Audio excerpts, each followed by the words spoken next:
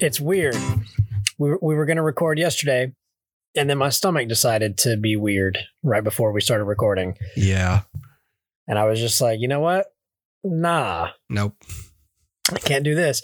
Nothing ever happened. It was just like so weird. I just got like weak and like, you know, that feeling when your stomach you're nauseous, you know, but like you're nauseated, but there's nothing happening. Mm-hmm. You're just nauseated and you're like, why? Why? Yeah. Yeah. It almost like the only thing I can think is like after you have something that's like, it's not like it's bad or it's, you know, rancid or, you know, whatever, like it's not poisonous, but like, it's just not good. Like your stomach's like, no, we didn't want to eat that today. And then you're just like, oh. The last time I was like nauseated was when I had shingles, and I don't know if that was a byproduct of the headache or if it was the medicine, the side effect from the medicine with the nausea. But for me, it was just like, I don't want to do anything. Like as soon as I'm done with what I have to do, I just want to lay down with my eyes closed. I don't want to, I couldn't even, remember we didn't record that week. Like I couldn't do anything because it was just like, I could try to podcast, but I'm not going to be able to think, and I'm just going to be visibly uncomfortable. Right. So, and that's where I was like, I texted you and was like, yeah, not tonight. And then like immediately fell asleep. Yeah. For like a solid 8 hours. And then I woke up and I was like, oh, yeah. Okay. I feel better. That was like the only thing that was good about having shingles was just like, it just forced me to go to bed at like 7:30. Yeah. And I just got a lot of sleep. Yeah. It's like your body's like, please look, you don't have a choice. We're just going to shut down. Yeah. I hope you don't have anything to do right now, because we're going to start turning out the lights in your feet and your legs. One of my favorite things is when you see videos of people passing out online and they add the like Windows reboot, like, or like crash shutdown sound. Do. Oh, and it's just like, yeah. And you just see people like, oh. And so I do that all the time. Like when I'm feeling tired or whatever, I'll just look at my wife and go, do. I would think you were going crazy if you did that. If we were just Yeah,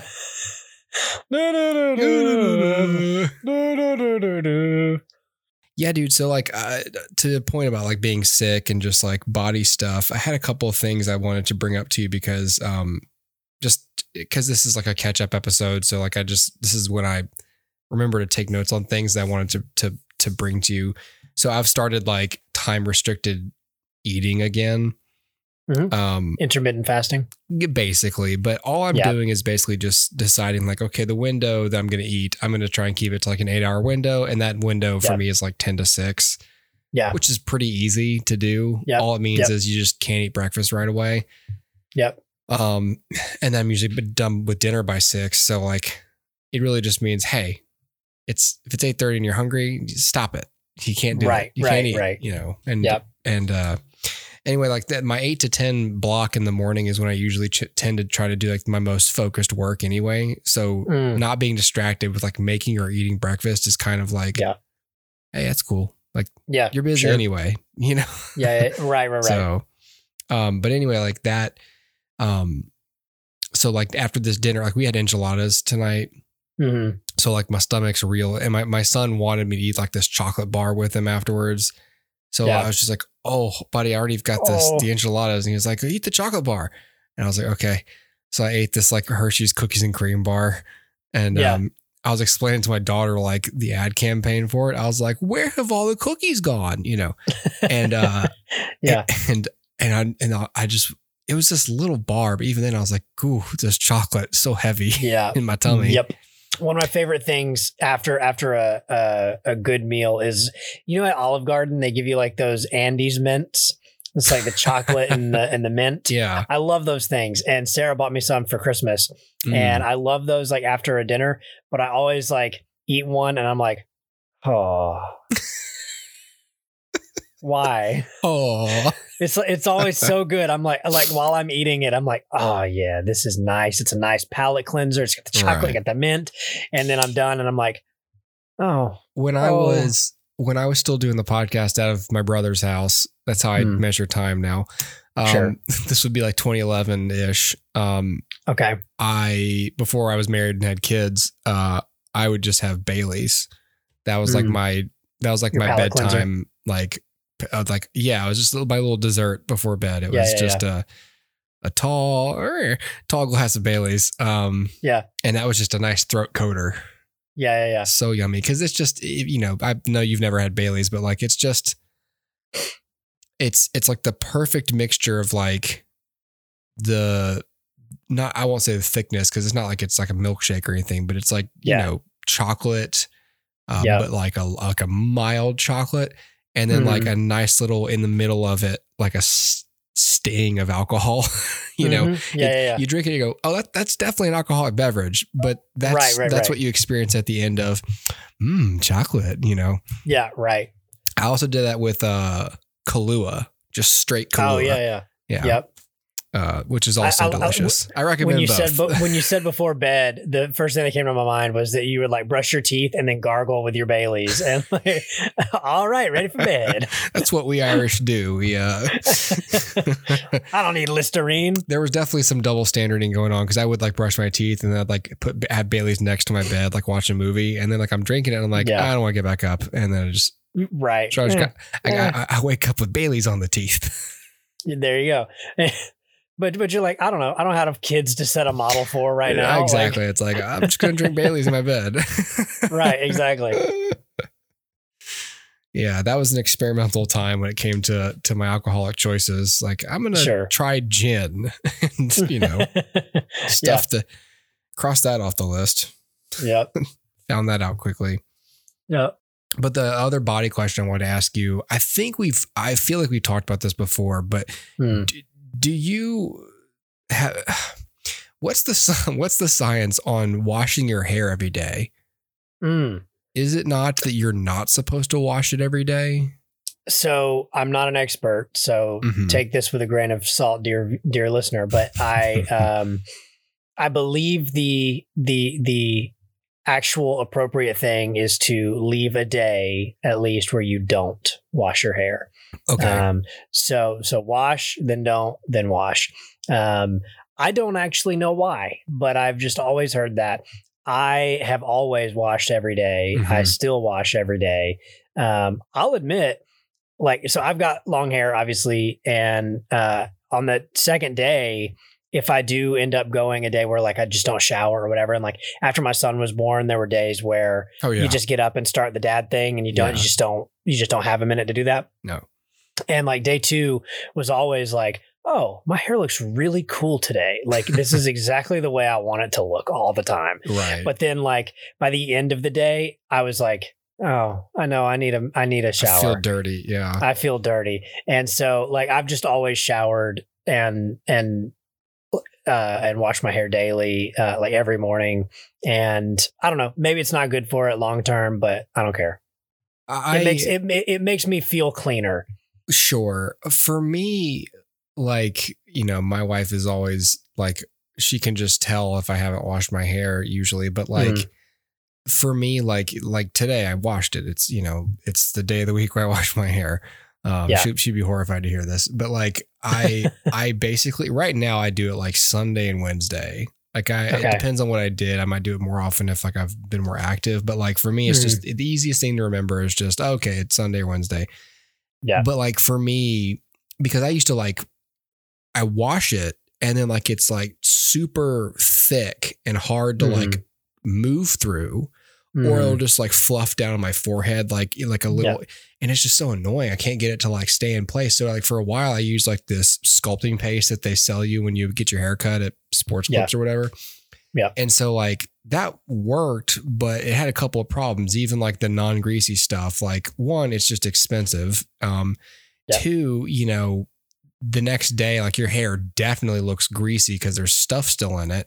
But like, if you just do the regular thing, like, maybe it's day 1 of showering, but not like shampooing, and it looks great. It's like you're saying, like, it looks great because it hasn't been stripped of all its vitamins, but it's not like dirty yet. So it's just like, it's just nice and rinsed. And it feels softer. I don't know what it is, Yeah. The rinse can go a long way, but like the middle of day 2, you're like, all right, this is looking, I have no clue how it smells. No idea. Yeah. No, same. But I don't know. You get used to, like, even me with the length hair I have right now, which is too long. Like I can like smell my hair, but I don't smell anything on it. Right. I guess you just get used to your own scent. I don't know. So like, I have no idea what it smells like ever. Yeah. But I do, you know, what's weird. I don't know if you have this thing, because maybe it's just, I have no idea. Maybe it's just because my hair's in my face all the time. Mm-hmm. If I cook bacon, the smell of bacon latches onto my hair like nobody's business. My wife will always be able to tell if I have bacon. Ah, geez. And she's like, oh, you had bacon. And I'm like, yep. She's like, you were near bacon that cooked. And I'm like, yep. I don't know why. That smell sticks in my hair for some reason. And anyway, that's an aside. But the point is, I don't know what the science of it is. But yeah, you're right. Like day 2 is the day where it always looks the best. It looks like it's got a little shine to it. It's whatever. But yeah, by the end of the second day, my hair falls flatter. Like it's like, it just falls straight. And so like any, I don't know, life in it, whatever you call it, I don't know, curl to it is just kind of like gone. But like for the most of that second day, it looks great. But I just always feel like if I don't wash it daily because of the length I have, it's going to be I'm going to feel like it's dirty. So like if I had shorter hair, I think I totally would not do it every day. Yeah. But I've just had long hair for so long that I'm just like, I'm going to do it every day because it's like, it's just always there.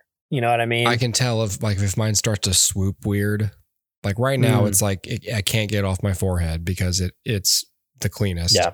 Yeah. Tomorrow it's going to be easier for it to like hold itself off my forehead. Like I like to wear it. And so like, cause all the vitamins and oils are there. So they're like, oh, let's hold. And then after that, it'll be a lot easier. But then the swoop that I've got will like start to take like a more up and down, like shape.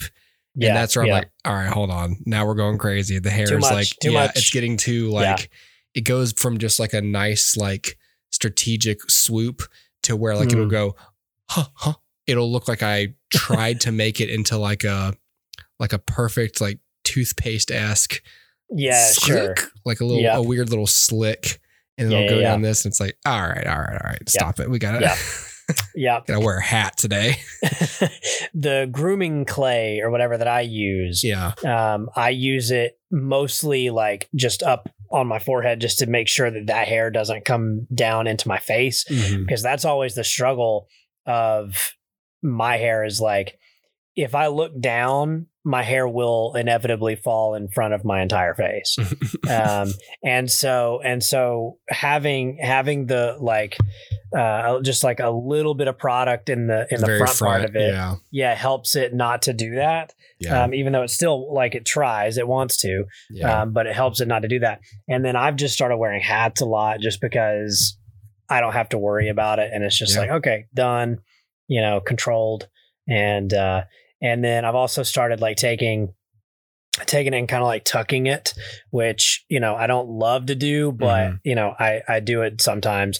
To me, that starts to look mullety with hair my length. But regardless, like I've tried a bunch of different stuff, but yeah, maybe if I let it have a day to not do anything, like to not have, all of its nutrients stripped, then maybe I would like it better, but I don't know. I'll always, I've been hearing lately in like the last 10 years, like, definitely don't do it every day, bro. Don't do it every day. Cause it'll like, you're just killing your hair. I remember a professor telling me one time, just like all animals, humans emit pheromones. And his recommendation was, if you're trying to attract a mate, then don't wash as often. You're covering up and or stripping all of your natural pheromones. And if you give it, a few days in between washes, then your natural pheromones will emerge and you'll be more likely to attract, a mate. And why he was telling this to a group of 19-year-olds, I'm not sure. But your advice to get a girlfriend is to not shower. This is really weird. I don't think this is true. Yeah, he's either trying to play the field himself, and he's trying to thin the herd of competition. Thin the herd, yeah. Or the school had a faculty meeting and said, "Look, I don't know what I expect, but I need y'all to do something about the water bill on this campus." And he's like, "I'll reduce it. I have an idea. I'll tell the young adults not to shower. They cannot have intercourse." I like to imagine that, this 60-year-old man is like, "I need these 19-year-olds off the field. I need to get my date on. Can't get my swerve on. There are too many young people, too many people who absolutely have a better chance than I do." Got to give the young ladies the riz. I'll tell them not to shower. They're stupid. They'll believe it. They're impressionable children. Speaking of teachers and instructors, I'm going to use this time to transition to another topic. I wanted to talk to you about Masterclass. Okay. Sadly, this is not an ad read I'm about to do. I did reach out to them, by the way. Did you? Yeah, full disclosure. I was like, hey, and they basically were like, we're just not taking any more. We're not taking any more, whatever affiliates right now or whatever. Yeah. Which made me think about something else we'll talk about with what's going on at Earwolf. But it didn't surprise me because a lot of advertisers are like kind of, okay, they're kind of pulling out of podcasting here and there strategically. Yeah. Right. Anyway, so I was like, oh, that's a bummer because I've been using Masterclass for almost a year.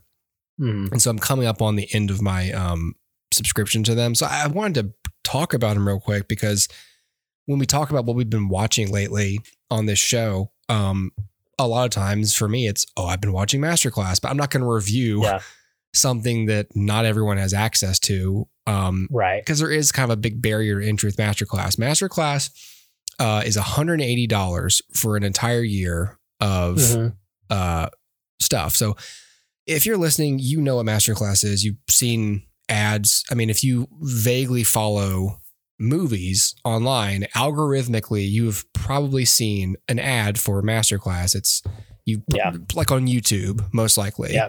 You don't see it on like Hulu or, you don't see it on streaming services before shows. You see it on YouTube and maybe some banners, but mostly I come across them on YouTube or you've heard, one or two podcasts I've heard, not too many podcasts talking about Masterclass. So I'd heard of it enough and I'm sure, we've been hearing about it for years. Yeah. Especially every time they have like a new high profile instructor like Samuel L. Jackson, they'll roll out a thing for it just to let you know, this person, Masterclass. So Masterclass, basically it's like you can pay $180 and I think that there's a higher tier you can pay. I think it's like $240. I can't remember what you get for that. I think maybe some of them you can. Samuel L. Jackson comes to your home. Yeah, I don't remember what the tiers are. Anyway, I got the 180, so I'll just talk about the one I know. So that is like access to like their whole library of instructors and classes, and they've got an app, so you can do it on your phone. You can do it on the desktop. So I've been doing most of this on my phone, and some of these classes you can download to your device, and some of them are recommended to be visual, because they're showing you stuff or there's things to look at. Some of them are just people talking, and other than like title cards between, lectures, it's all audio. Like I told you on the way to your house, I listened to Dr. Matthew Walker's Masterclass, and that's just like 4 hours of him talking about sleep. There's nothing to see. Right. So I had it downloaded to the phone. So I just drove and I listened to him talk about phenotypes and all that stuff. So I've really been enjoying Masterclass. Like, it's one of those things where I'm going like, would I recommend it? I would, if you are interested. It's if you're a self-selecting pool of person who is curious about Masterclass and you've got $180, go get a year of Masterclass. Yeah. Here's what it does to somebody like me. I got it. I watched a couple.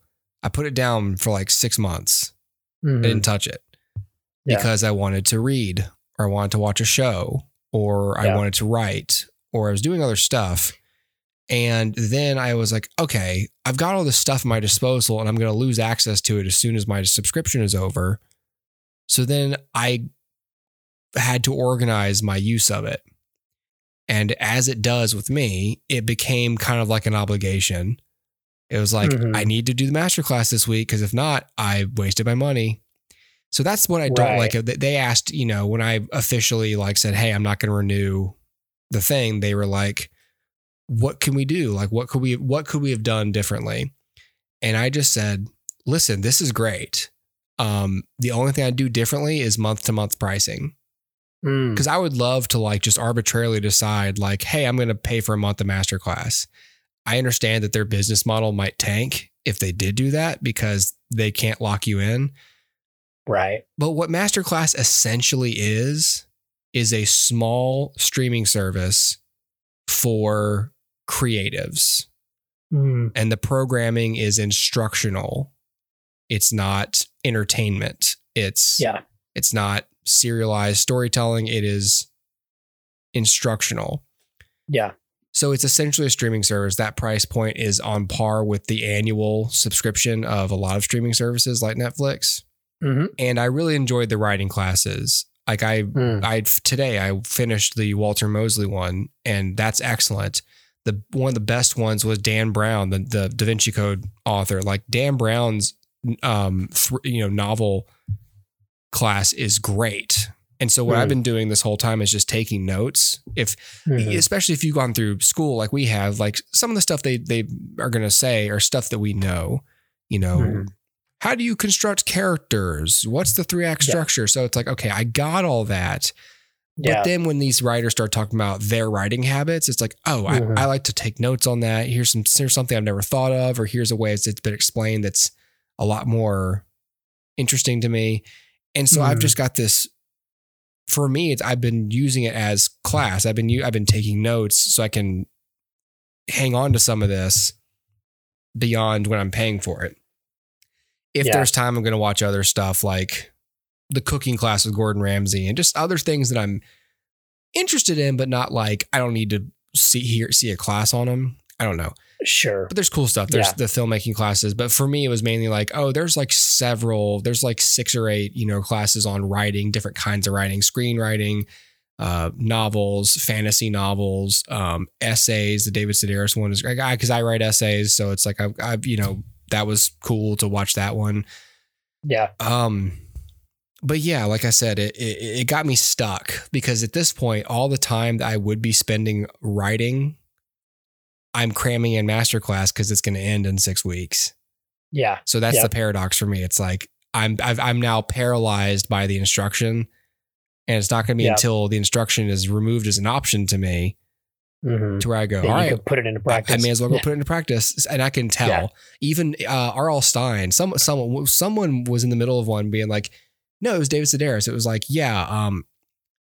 you might have all the information in the how-to, but unless you go out there and do it, doesn't mean much. And I was writing that sentence in a notebook, and I was I can't do anything. Right. I'm too busy watching. Anyway, I like Masterclass, but I used it for a year, and if you're going to use it, make the most of it. But for someone like me, it becomes a chore because you really don't want to. I really didn't want to feel like I had thrown away nearly $200 by the time I was finished with it. Yeah. But I don't know. Have you ever considered looking at that thing? No, not really. I mean, I feel for me, I'm interested in some of them. I don't know what all they have. I haven't really been interested enough to even look at everything. The only thing that seemed interesting to me was Gordon Ramsay's cooking one. I know about that one, and Ringo Starr's drumming one. And so those, I was oh, that's interesting, just because Ringo Starr, I like the idea of watching that personality do his thing. That'd be cool. But I know for a fact I'm not going to put that into practice because I don't have a drum kit. I have no interest in getting one. Right.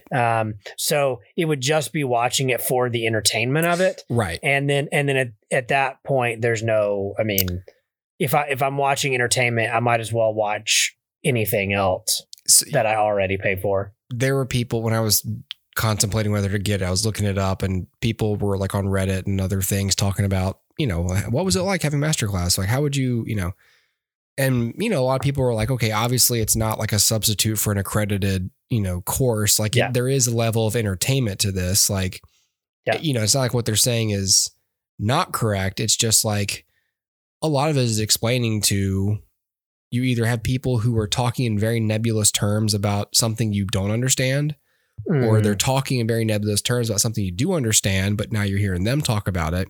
So there's a weird, not emptiness to it, but a lot of them, again, there's exceptions like Dan Brown and Walter Mosley, but like there are some of them where you're just like, okay, like I'm disengaged because I know this, or I'm disengaged because I don't know anything about this field.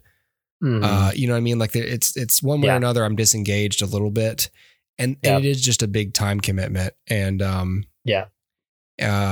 but they did what they've started to do somewhere midway through my time with them.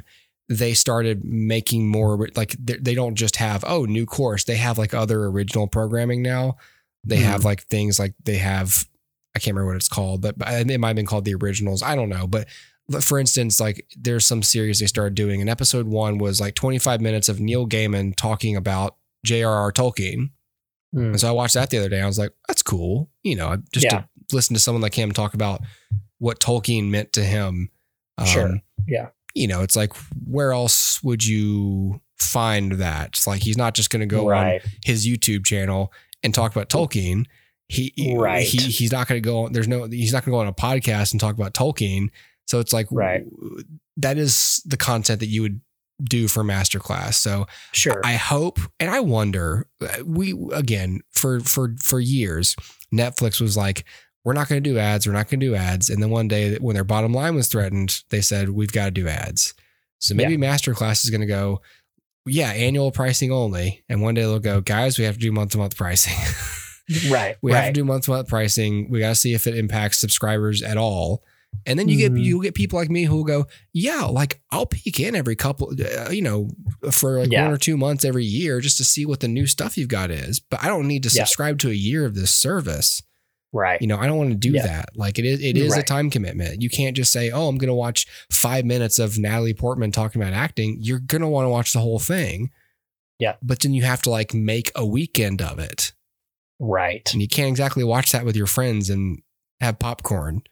Right. Exactly.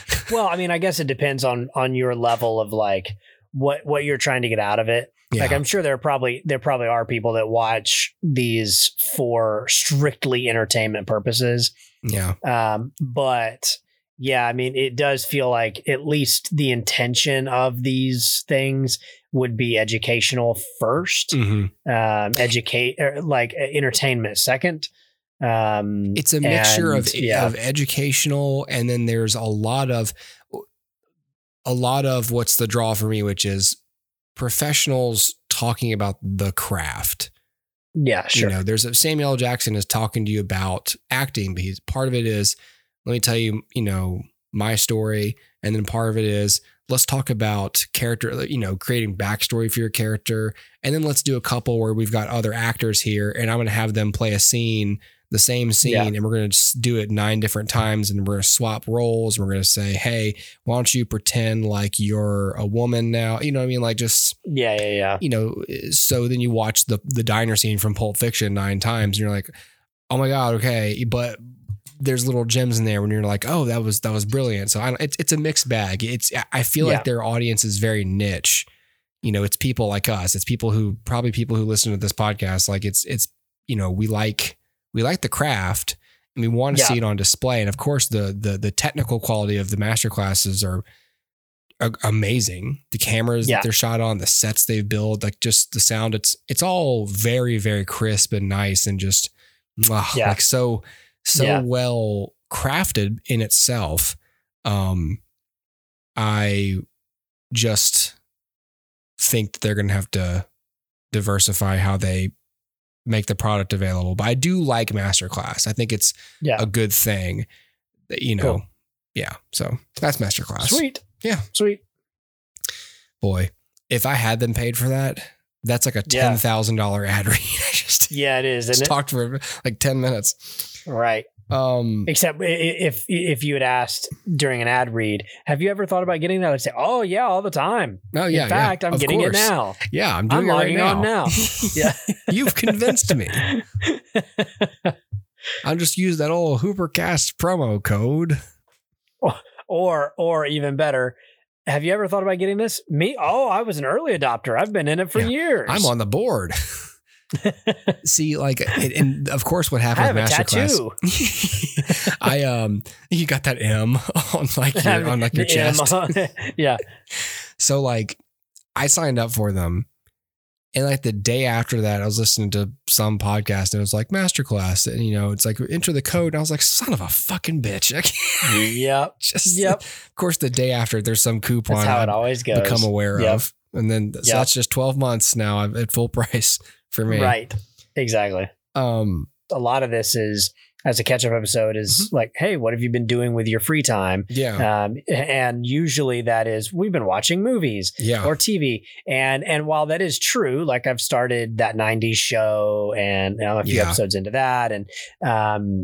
And I've started I told you about this.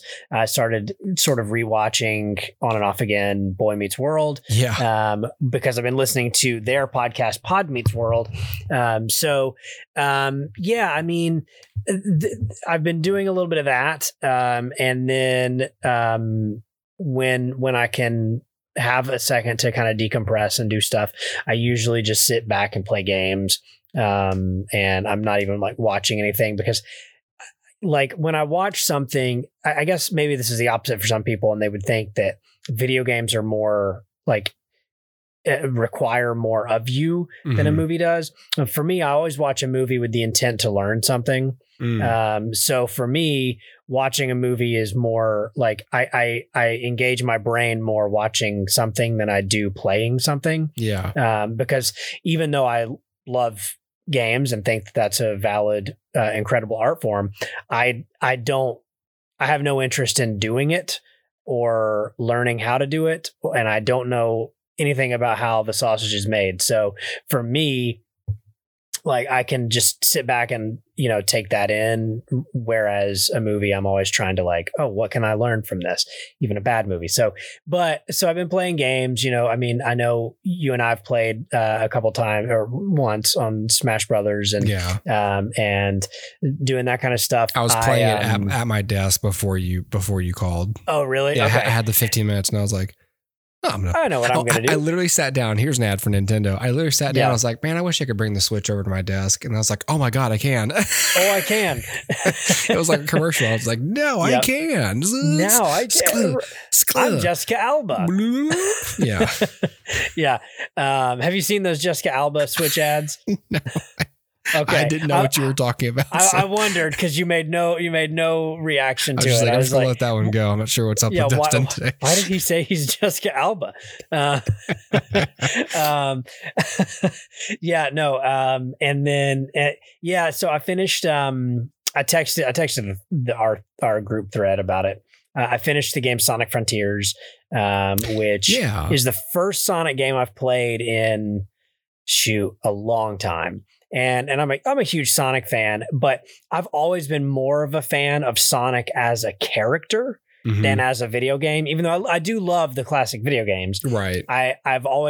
What I've always been drawn to is like Sonic in animation or, in film. And like just as a character, because I feel like as opposed to Mario, Link, Samus, whatever, like Sonic has a true character and character growth and character arcs. And that to me makes him, somewhat unique in the landscape of video games.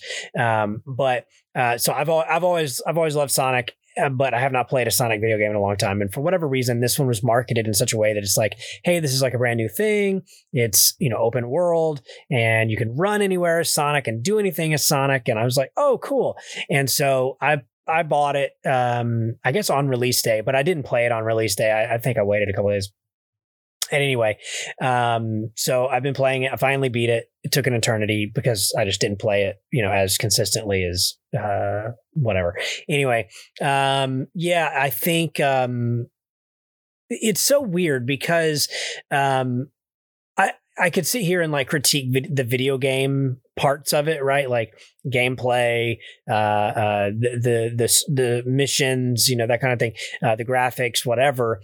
And while I think I could talk a little bit about all of that, the thing that interests me most is the story. And that's just the case with all of these things is I like the story. And this story I didn't care for. I think it kind of like weirdly retconned a lot, which was strange. It was almost like a soft reboot in a way. And it was just very weird story wise. And I never really connected to it. So like playing through it, like at the end, there's, you know, like the culmination of the story and the climax and everything. I just couldn't have cared less. And so that sucked. But I mean, I think overall it's a fine game. I just wish the story had been more captivating. And again, that's what I always come into these games for is the story. And you know, it just, it was a little bit disappointing this time around. So anyway, that's kind of what I've been spending my time on. Cause I knew like, I just need to finish this and power through and get it done. And so I did, and it's there and, you know, whatever. This is not a video game channel, so I'm not going to bother recommending it or not, but yeah, so that's one of the things I've been doing. Would you recommend it to my 6-year-old son? Because I think okay. And I'll tell you why. I think it's too complicated for a 6-year-old. Okay. The Sonic games that I grew up on are not complicated because it's hold right and press A to jump. Yeah. This game, you know, it's 3 dimensions, which is fine. And 6-year-olds can handle that, but there's a ton of different mechanics in this. So, it's not just jump. There's like double jump and ground pound type stuff. And then, what they call the Psy Loop, which is a new skill Sonic has learned. And, then there's a combat system and there's, you know, grinding and boosting and all kinds of like different mechanics. So like every button on the controller is used for a unique mechanic of Sonic's, you know, area traversal essentially. And so I think it's too complicated for a 6-year-old. I think like a 10, 12-year-old, sure. But I think a 6-year-old would struggle to perform the missions that even on easy mode that are being asked of them because it would be like, hey, chain this combo together with this, you know, action button and, you know, press it at the right time to get the whatever. And I just think that that's a little bit too much. I think that's one of the things that works for me is the amount of variation in Sonic's moveset. But yeah, I think that's a detriment for younger players.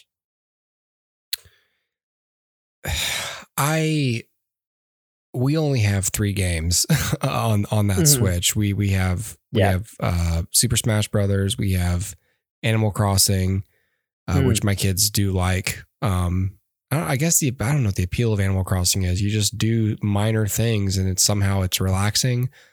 And then there's Mario Kart 8, which is fun, very fun. Always fun. Yes. Yeah. Animal Crossing came out at the best time possible. It was released in March of 2020. Oh, really? I didn't realize it was that new. Yeah. So it came out right as the pandemic happened and everybody got stopped in their tracks and stayed at home. Yeah. And the downloads for that game was just like off the charts because everybody was sitting at home with nothing to do. So everybody just went on Amazon and bought a Switch and then bought the game. And like, evidently it sold like gangbusters because it was just like the perfect time for that game to come out. Wow. My wife got it and she loves it. I mean, my wife has been playing it in a while, but she loves it. And, you know, it's almost like to me, I've never played it. I know Kellen loves it too, but like, I know to me, it seems like you remember when we were in the 90s and everyone had Tamagotchis. And it's like, here's a little thing. That you can take keep care it alive. Of. Right. It's a little bit like that. Not really, but it's like, hey, here's an island. It's like having a pet rock. Here's an island. You need to chop down trees and perform tasks to make your neighbors happy and, do different things. And look, you can craft a workbench out of this, this lumber you've harvested. But, you could also make a chair for your living room. It's so normcore. I mean, it's among those things like Second Life where you just like, I just want a slightly more ideal existence in a virtual world. I want to live in this cabin and I want to do menial tasks, menial upkeep. Yes. I want to have a garden. I don't want to worry about my job. I think most people, if left to their own devices, it's like, I don't mind maintaining my house. I just hate that I have to go to work. Yeah, right. Exactly. I could, that's a whole conversation in itself. Like the idea that, most people recognize that they could find meaning in their everyday life if they were just allowed to use those 8 or 9 hours for like just making their immediate environment a little bit better.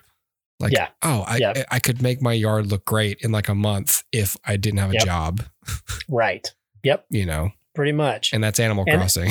And I think that's the appeal of Animal Crossing. It's that. And again, like in 2020, everybody wanted to be able to go to your neighbor's house and swap fish with them, and so you're like, I'll go do this. I don't know what you do in Animal Crossing, but I do know, like, I do know that it always made, like, when I watched her play it, it was like, oh, I can totally see the appeal of this.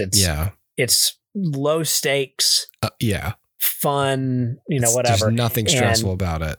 Not a thing. And the music's really good and like relaxing. It's not in a hurry. It's not like, it's just like, hey, you've got all the time in the world. Yep. And all the little creatures talk like, I'm sitting here like trying to work and I just hear like, and I have young kids, so I'm just like, the first couple of times I was like, who is that? Like I thought they were just messing with each other. Yeah. No, they're playing Animal Crossing. And it's so weird. There's a character on there named KK Slider, and Sarah loves him. He's like this little dog, and he plays the guitar and goes to like coffee shops, I guess, and like plays guitar. And all the residents of your village get really excited when he comes around or whatever. And they like legit like give him songs. And it's like, you can see him play. She showed me, you like see him playing the guitar or whatever. And he's just singing, but it's still that same voice. So it's like, whatever.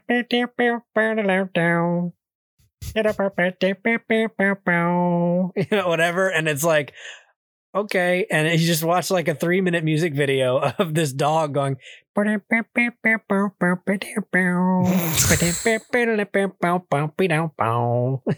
I'm like, okay. Yeah. So anyway, but Animal Crossing seems cool, but I've never played it. I've just been watching the three of them play it to varying extents, and it's definitely low key, very chill. Right. Yeah. Here's something else that's very chill and low key. What's that? So, in my penchant for watching documentaries about female musicians, I watched that Folklore Disney Plus documentary, the Taylor Swift one. It's called Folklore: The Long Pond Studio Sessions. I enjoyed it. I mean, cool. There's not much to. I'm going to talk about it for like a little bit, but like it's not like we would ever like review this. It's a It's a documentary. They're calling it a documentary concert film because that's technically what it is. She's performing all 17 tracks of the album Folklore, which came out in 2020. I forgot that I'd also watched the Netflix documentary Miss Americana. That was 2020 also, but that was like 3 years. That was like Jan 31st. Let me see. When did that come out? I think it was January 31st. Yeah. So about 3 years ago. And that was a tour and everything. And so this is very different because this is during the pandemic. And I believe during the pandemic, like she had dropped Folklore and I think she released like 2 or 3 albums. Actually, I know she just dropped one. Let me get my facts straight. Where are her albums? Where's her discography here? such a big Wikipedia. Let's see. Yeah, we got Folklore and Evermore both came out in 2020. And then like a month ago, she released this album Midnights. Yeah, in October. And then, I mean, before that, I mean, she's very prolific as an artist, but like that's 4 albums in 3 years. And part of it was pandemic. Just you can when you're not touring and you're an artistic person. For her, it was like, all right, well, now I can go ahead and just work on all this music. And when you have a studio in your home, or you have a studio down the street, or you have studio, like you just, anyways. So Folklore was the album that this was, and Long Pond Studio is a recording studio in a kind of a wooded area in New York in Hudson Valley. Wherever that is. I think that's upstate. You know, the wooded part of New York. Yeah. Anyway, so in the documentary, it's this other musician, Jack Antonoff, and Aaron Dessner. Justin Vernon is on one song. He's the singer from Bon Iver. So he performs on a track, but he does it from Wisconsin. And it's just the 4 of them. So like most of the time when she's performing the songs, it's her and then Aaron Dessner and Jack Antonoff are like the main people. And the appeal of this documentary, obviously, other than if you like Taylor Swift's music, it's certainly, as I do, it certainly adds appeal to the documentary because you get to listen to her songs. I like watching people perform songs. And not even live. I don't even particularly enjoy watching YouTube clips of people's concerts because it's obviously most of the time it's low quality because it's from someone's phone or it's through official channels, but it's still like, I don't quite like the performative aspect of concerts. Yeah. I prefer this where it's not the album. It's not been overproduced, but it's still very, it's one take. We're going to sing a song.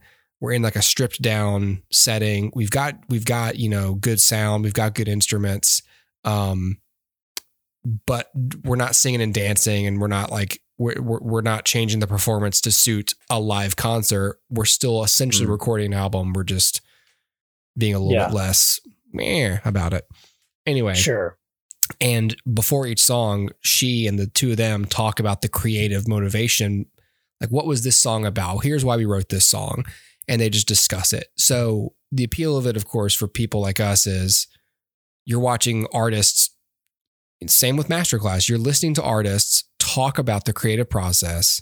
And then in her case, it's like, all right. And then, it fades and it fades up and then they perform the song. And so you've got cameras on dolly tracks and you've got cameras at the guys and just, it's, so that's a treat. I mean, if she did one of these for every single one of her albums, I'd watch every single one. Cause the music's good. The shop talk is good. Again, the craft of filming it is well done. The camera, the use of the cameras and the multiple cameras and the, just the staging of the cameras and all that is really well done. And of course, the studio is just very, very Taylor Swift, very like wooden and, she's wearing like this flannel shirt. So it just feels all woodsy. So it was cool. I don't know. Okay. Yeah. Cool. I've totally missed the boat on Taylor Swift. By the way, I know the song Shake It Off because everyone knows that song. And that is literally the only Taylor Swift song I can name. Yeah. I cannot name another one. I haven't listened to like the recent albums or anything. Like I only know Folklore because I've apparently listened to the entire album via this film. So like, it's hard to, I wouldn't say like, are you a fan of Taylor Swift? No, like I no, not per se. I've heard her. Yeah. But I know who she is. I like her. I like the way she does what she does. I have a ton of respect for what she has done for the industry as an artist, especially again, going back with those business wars, about, everything that happened with her master recordings, everything she's tried to do as an artist for other artists, everything she's done, litigiously with Spotify, like all that stuff. It's like she's an artist, but she's not like, like she's a normal person and talks like a normal person and acts like a normal person. And, you know, is there a very exciting, there's a reason that she's as popular as she is. She's just very, very approachable and very tangible, but obviously extremely talented and otherworldly.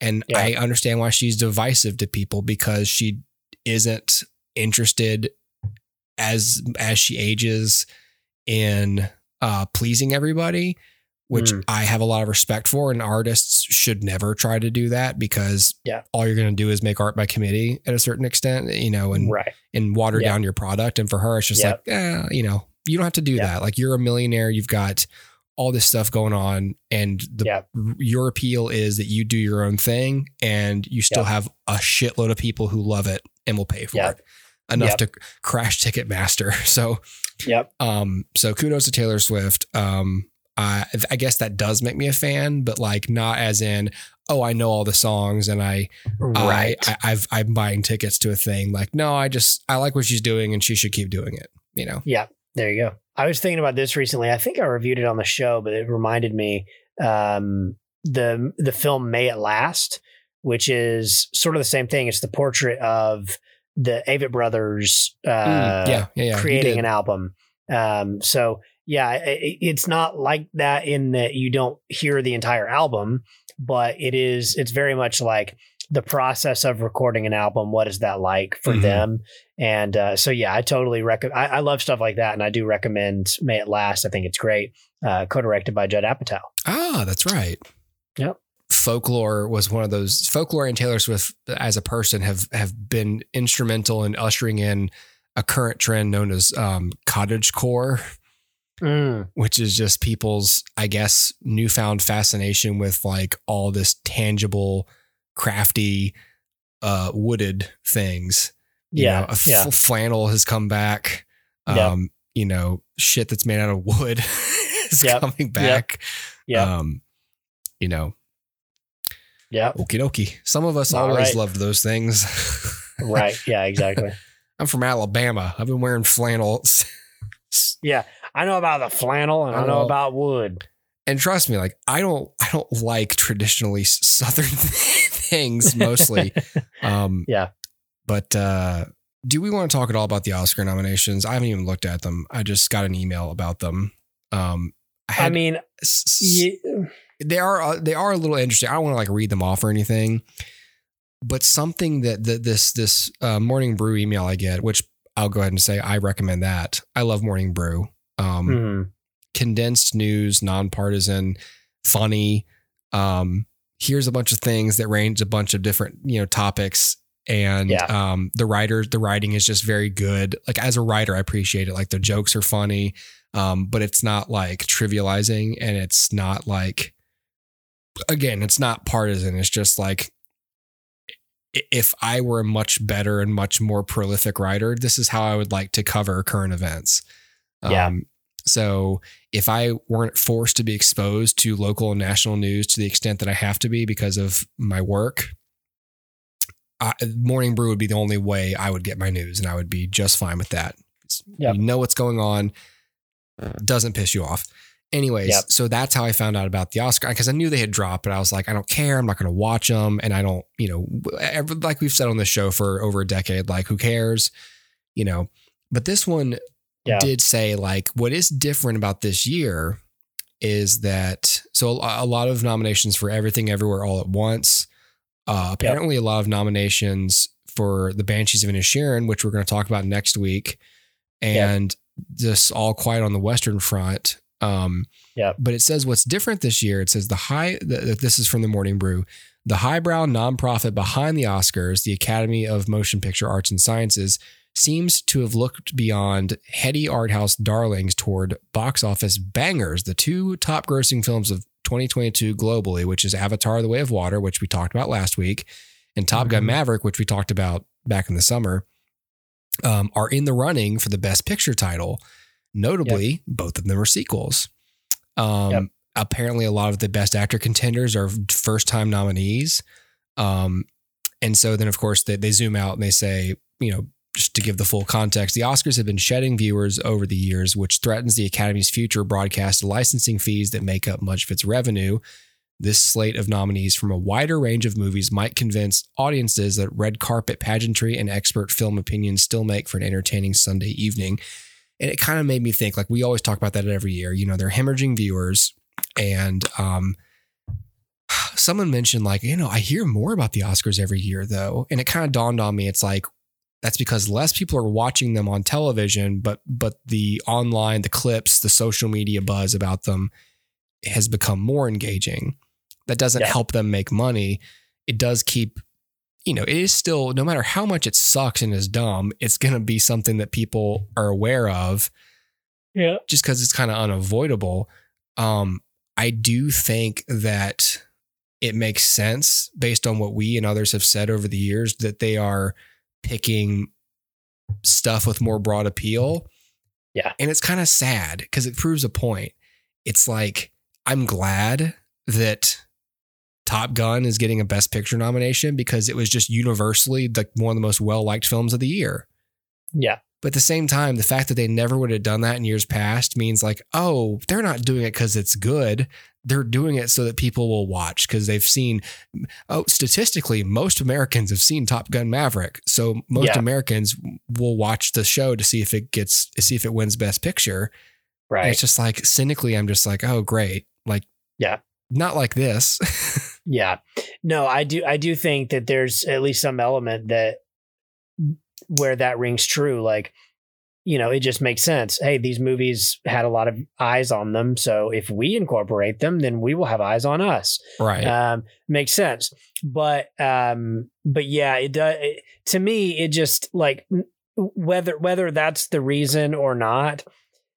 What does winning Best Picture do for Top Gun Maverick at this point? Why do they need it? They don't need it. Right. So it doesn't really matter. And truth be told, I don't think winning an award does anything for anybody except maybe the actors. Yeah. Because now when you market them, you can say Academy Award nominee Brendan Fraser. I wonder too, if you're an actor, if like as soon as you win, your agency can like just add some percentages to your rate. They can go, the Oscar nominated Benicio del Toro or whatever. Like, I'm absolutely sure that there's some of that, like, oh, okay, you want Brendan Fraser? Well, here's the cost now. But then again, it's like, that makes sense. There's so many awards. It's like, well, the odds are if you're looking at an actor whose name you recognize, they're either BAFTA nominated or Academy nominated, Golden Globe, Screen Actors Guild. It's like, there's all these things. So it's like when everyone's super, no one's super. Right. Yeah, this is true. But the Oscars still have some clout where, it just is. But, yeah, I don't know. I mean, I'm not interested. I'll say this for myself. The fact that they included Top Gun Maverick doesn't make me want to watch the show. Right. I would be happy if they won. I would also not care if they didn't win. So it literally does not matter to me. But I'm glad to at least see that a movie that I felt was a 5-star film was nominated, because certainly that's a better film than a lot of other films this year. And some of the ones that were nominated. I mean, like, even some of the ones that are nominated. For me, like, I told this person who was making the comment about the social media exposure, I said, it almost doesn't matter who wins. That's the thing. Right. Like it doesn't really matter who wins, because the phrase, like, it's just an honor to be nominated, that's like a kiss ass kind of phrase, but it also is true. Yeah. To be nominated for an Oscar, that to me, that's the prize, because that's the recognition. It's kind of like making the Olympic team. It's like what comes down to you winning this race or not, tenths of a second. Yeah. When you really break it down and go like, oh my God, what did I do wrong? I can't believe I got, I lost. I didn't win. Someone else beat me by 100th of a second.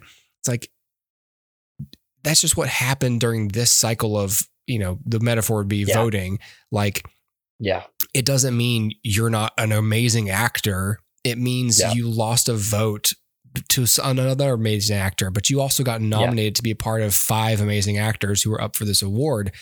And it really, I mean, if they thought your performance was good enough to be eligible to win an Oscar, that's like the closest second place in the history of second place. Like winning doesn't really mean shit when you think of it that way. So it's true. But what it does, I think, like for me, the cynical part of it is, okay, Elvis was nominated for some awards. Well, that's great. And then immediately they announced it's coming back to theaters. Like, to me, it's the studios looking at it and like, it's almost like some big marketing ploy. Like the whole Oscars just becomes marketing. And the idea it's an honor to be nominated. Yeah, it is. But you gotta believe that all of these studios, that's all they want anyway, because now they feel like they can make more money. And so all they have to do now is say Oscar nominated film returns to theaters for 3 nights only. Boom, money. We made money, you know, and like that. And it wouldn't be a stretch. Now, I'm not a conspiracy theorist, but it wouldn't be a stretch to assume that the whole thing is manufactured.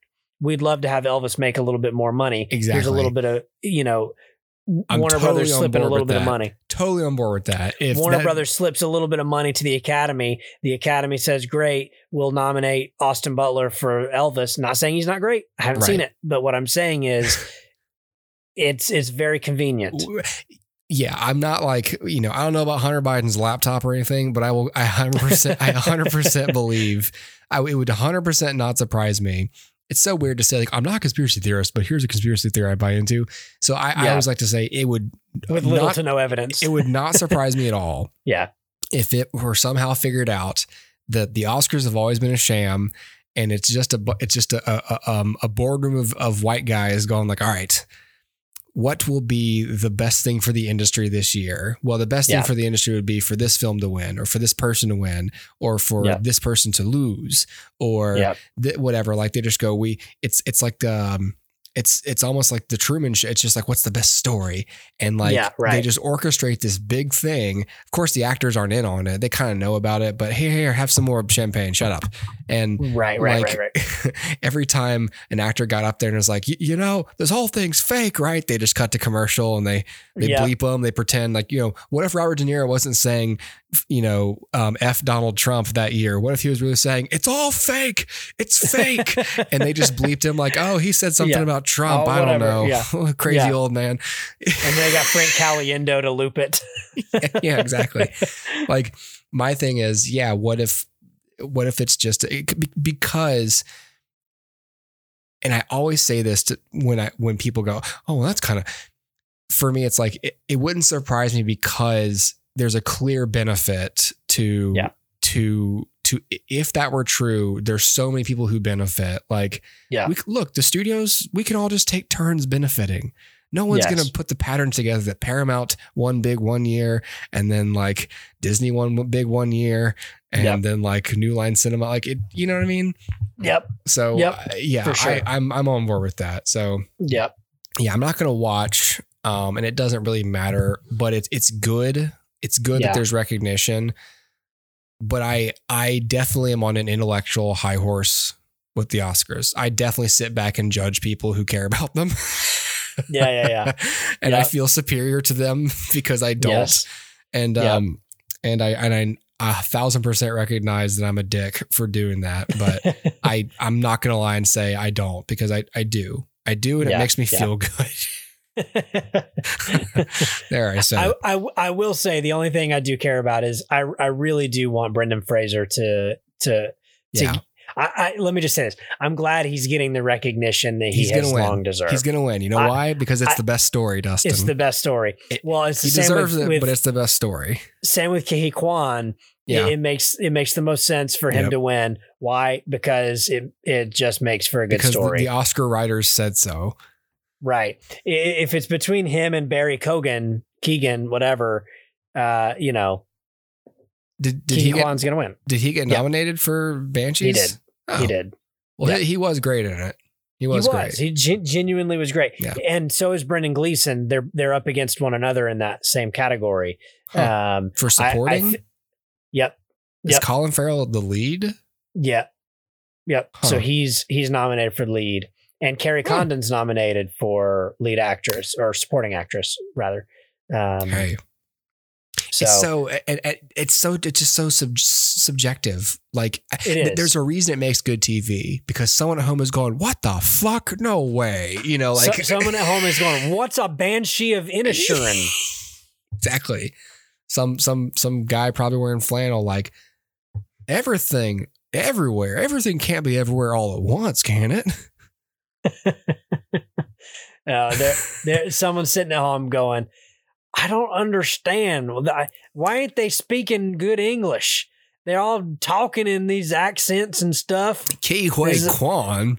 These banshees of Inisherin, I can't understand nothing they saying. Thought Colin Farrell was an American. I like when they go to the bar, though. That's a nice part. Although the beer they're drinking clearly ain't light beer, so, you know. Points Too off dark for that. For my taste. Too dark. I don't like anything. We can take shots at the South. I think it's fair. The last thing I wanted to talk about tonight before we wrap it up, I did say I would talk about Earwolf. Yeah. And this is, as I researched it, a much bigger thread than I intend to dive into. To pull. Yeah, there you go. You pull threads, right? You don't. Sure. You don't dive into them. That's impossible. You don't dive into threads. That'd Unless be weird. You're Santa Claus, you can. Unless you have a swimming pool full of fabric. Oh, dude, we did finish the Santa Claus miniseries, though. I forgot to mention that. Oh, did you? Yeah. Okay. That was good. I mean, cool. I liked it. If you love the Santa Claus movies, you love Tim Allen. It's actually, you know what? Okay, damn it. Listen, I'm gonna recommend it. And here's why. It's full of in jokes. They're talking about what, there's just, there's like a couple of jokes that are clearly like that are blatant references to Lost when it comes to what's her face?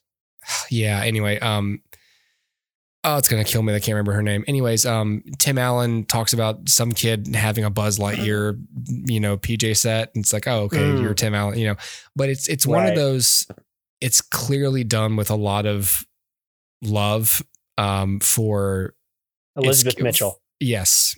Who I know we're not supposed to say things like this, but Elizabeth Mitchell still is a knockout. That woman is gorgeous. Does Tim Allen appear without his Santa makeup? Yeah. Like just as modern day Tim Allen? At the midpoint, they of the series, they like officially like retire.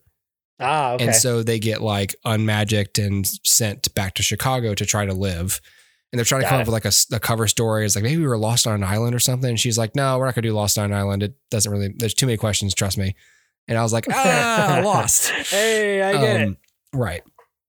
So like, it's a fun little show, to be honest. So I liked it a lot. And the girl from Flora and Ulysses, I forgot her name. Do you remember that actress? Yeah, I remember her. I don't know. She's like the elf chief of staff, basically, and she is great on this show. She is great. Cool. Her acting is great. Her character is great. Every time she showed up, I'm like, this is great. I wonder what she's gonna do. Yeah. And every time I either laugh or it's just a really good performance. Yeah. I love it. She's great. So I'm gonna fully recommend the Santa Clauses. Okay. Did not expect that tonight, but cool. Yeah.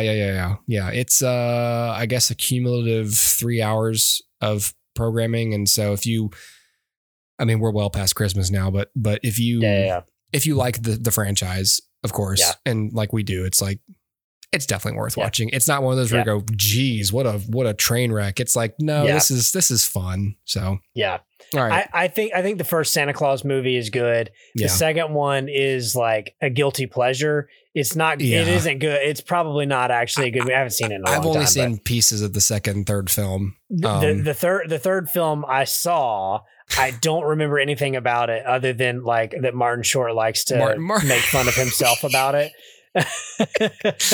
He's just, what can you say? It's just Martin Short being kind of nuts, just being Martin Short. And so, okay, whatever. But I'm interested in this. I just didn't have time to watch it this year, but Christmas doesn't really matter because I think I'm going to watch Violent Night next because it's on Peacock. Oh, okay. Who was it you who?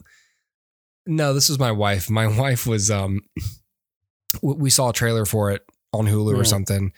Yeah. And she was like, I don't want to see it. Like she, doesn't normally but she said, she was like, I feel like that's completely against what Christmas should be. Like, I don't want to watch a violent action movie where Santa Claus kills people. Yeah. She's like, she took it was a weird, hill to die on for her, but it totally made sense. I was like, I get it. Like, you don't want to witness Santa killing people or not being the jolly old elf.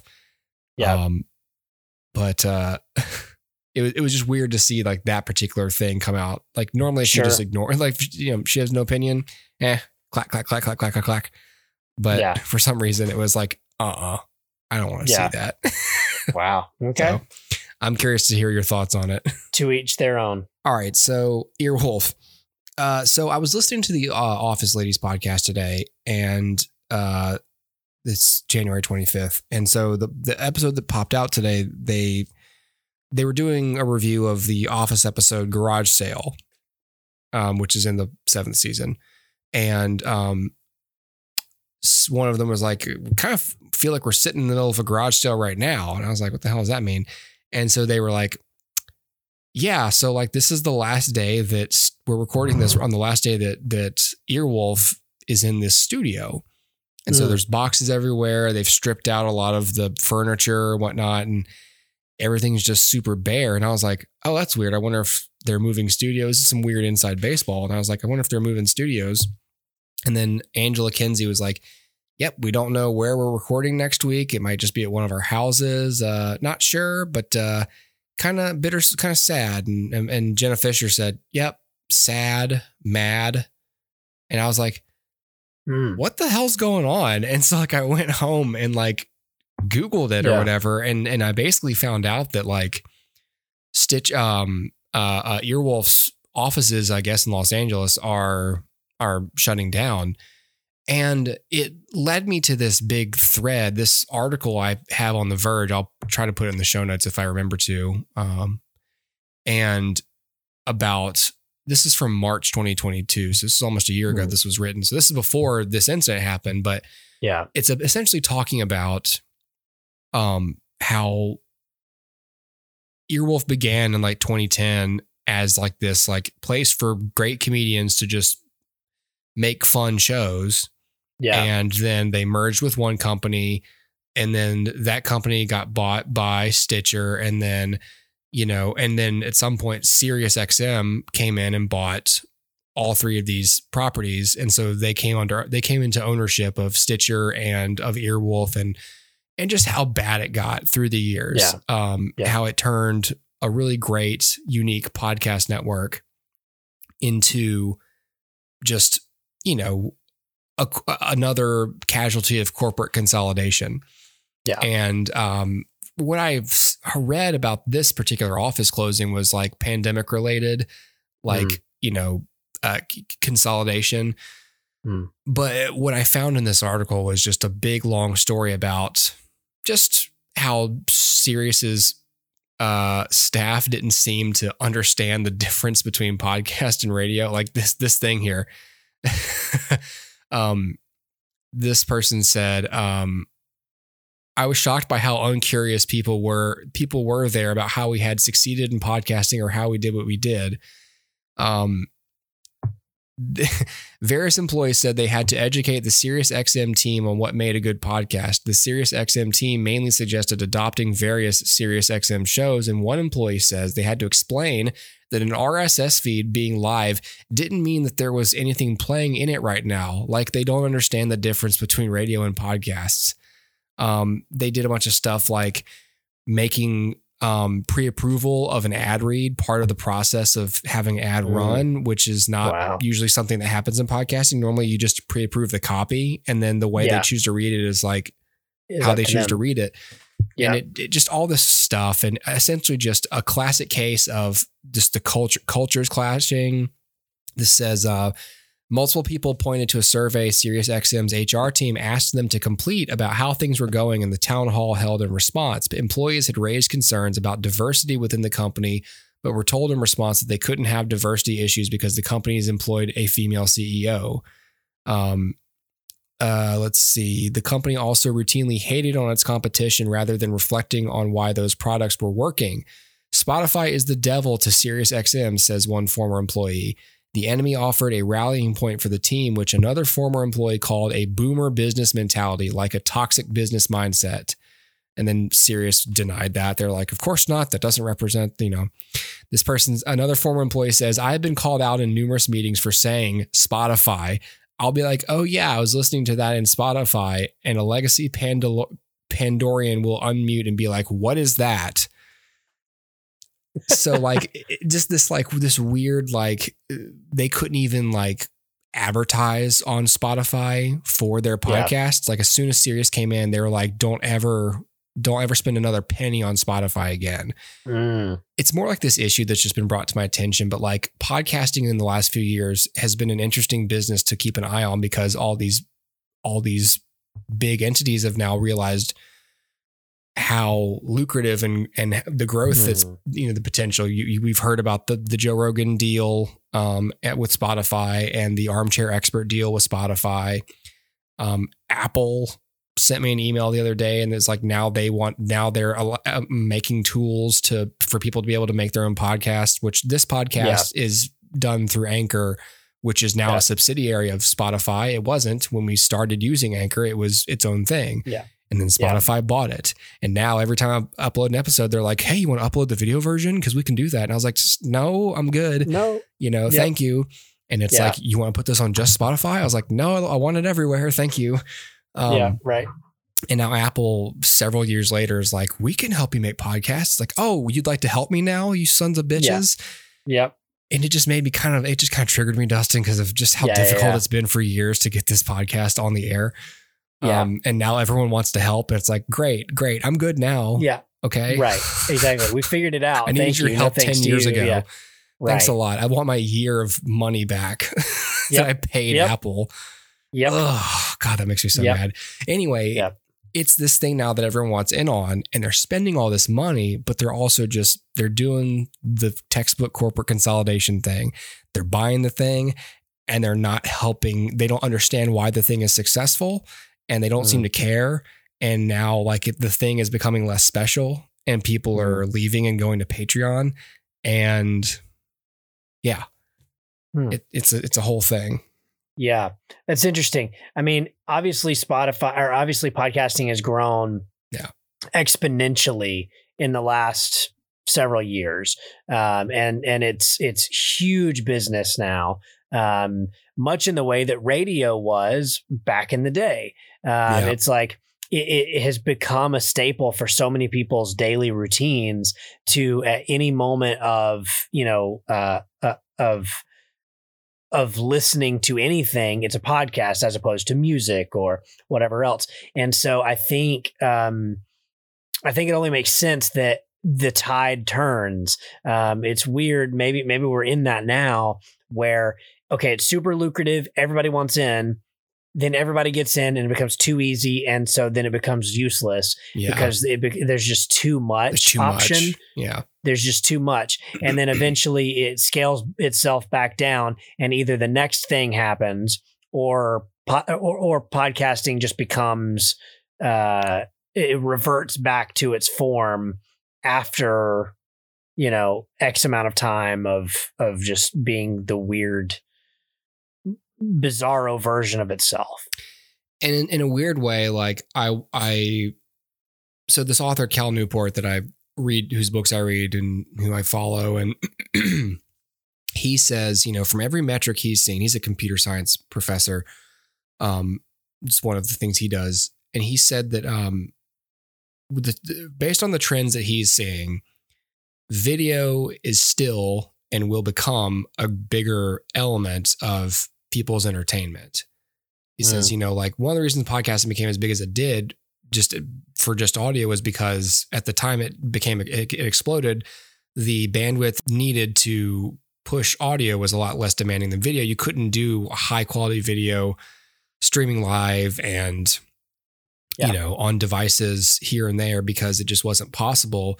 But now that it is, that's something that people want to be a part of. Now, I can see that and I can agree with that. And I like to watch what people look like when they're talking into microphones. That's just something I like. Yeah. We've done that before. But at the same time, as we've also talked about, when your show is just audio, and people aren't always sometimes they're doing yard work or they're driving, they're not going to watch their phone while they're listening to your show. They just want to listen. And that's part of where I thought Spotify is kind of ahead of the curve, where they were like, yeah, you can upload the video version. If you want to look at it, you can look down at your phone and look at what's happening. And if you don't, and you can still just drive in your car and not look at it. You don't have you don't got to look at it, man. Right. Exactly. So so I don't know. I mean, one of the Morning Brew things the other day was we've reached peak podcasts. It was talking about cutting staff in certain companies. I think Spotify was laying off some people or something. And it was sort of podcasting, like other businesses, grew too fast in the pandemic and hired too many people. And now they're having to lay people off. And it's interesting because I don't know that we're past peak podcasts, but I do know it just seems like there's more than anyone could possibly listen to. And the whole point of podcasting, the whole appeal of podcasting is it feels intimate. And a lot of the biggest shows that have been intentionally made as the big shows feel like radio. They feel broad. They feel like they, maybe they're about sports. So they're for sports people, but they appeal to everyone. They cover all kinds of sports, and the ad reads are for Mercedes and stuff like that. And it doesn't feel as personal. It feels mass produced for a mass audience. And other podcasts are very small, like ours, and extremely niche, I'll say, like ours. And then others are better at having that special thing that captures people. And those are the best ones to listen to. And, but everyone seems right now, there's the biggest thing is the Rewatch podcast. There's Office Ladies. Yeah. You were talking about the Boy Meets World podcast. There's a Parks and Rec one. There's a whole lot of them where people are usually the actors are let's start a podcast, and maybe it's pandemic stuff because they couldn't work. So it's let's do something. What can we do?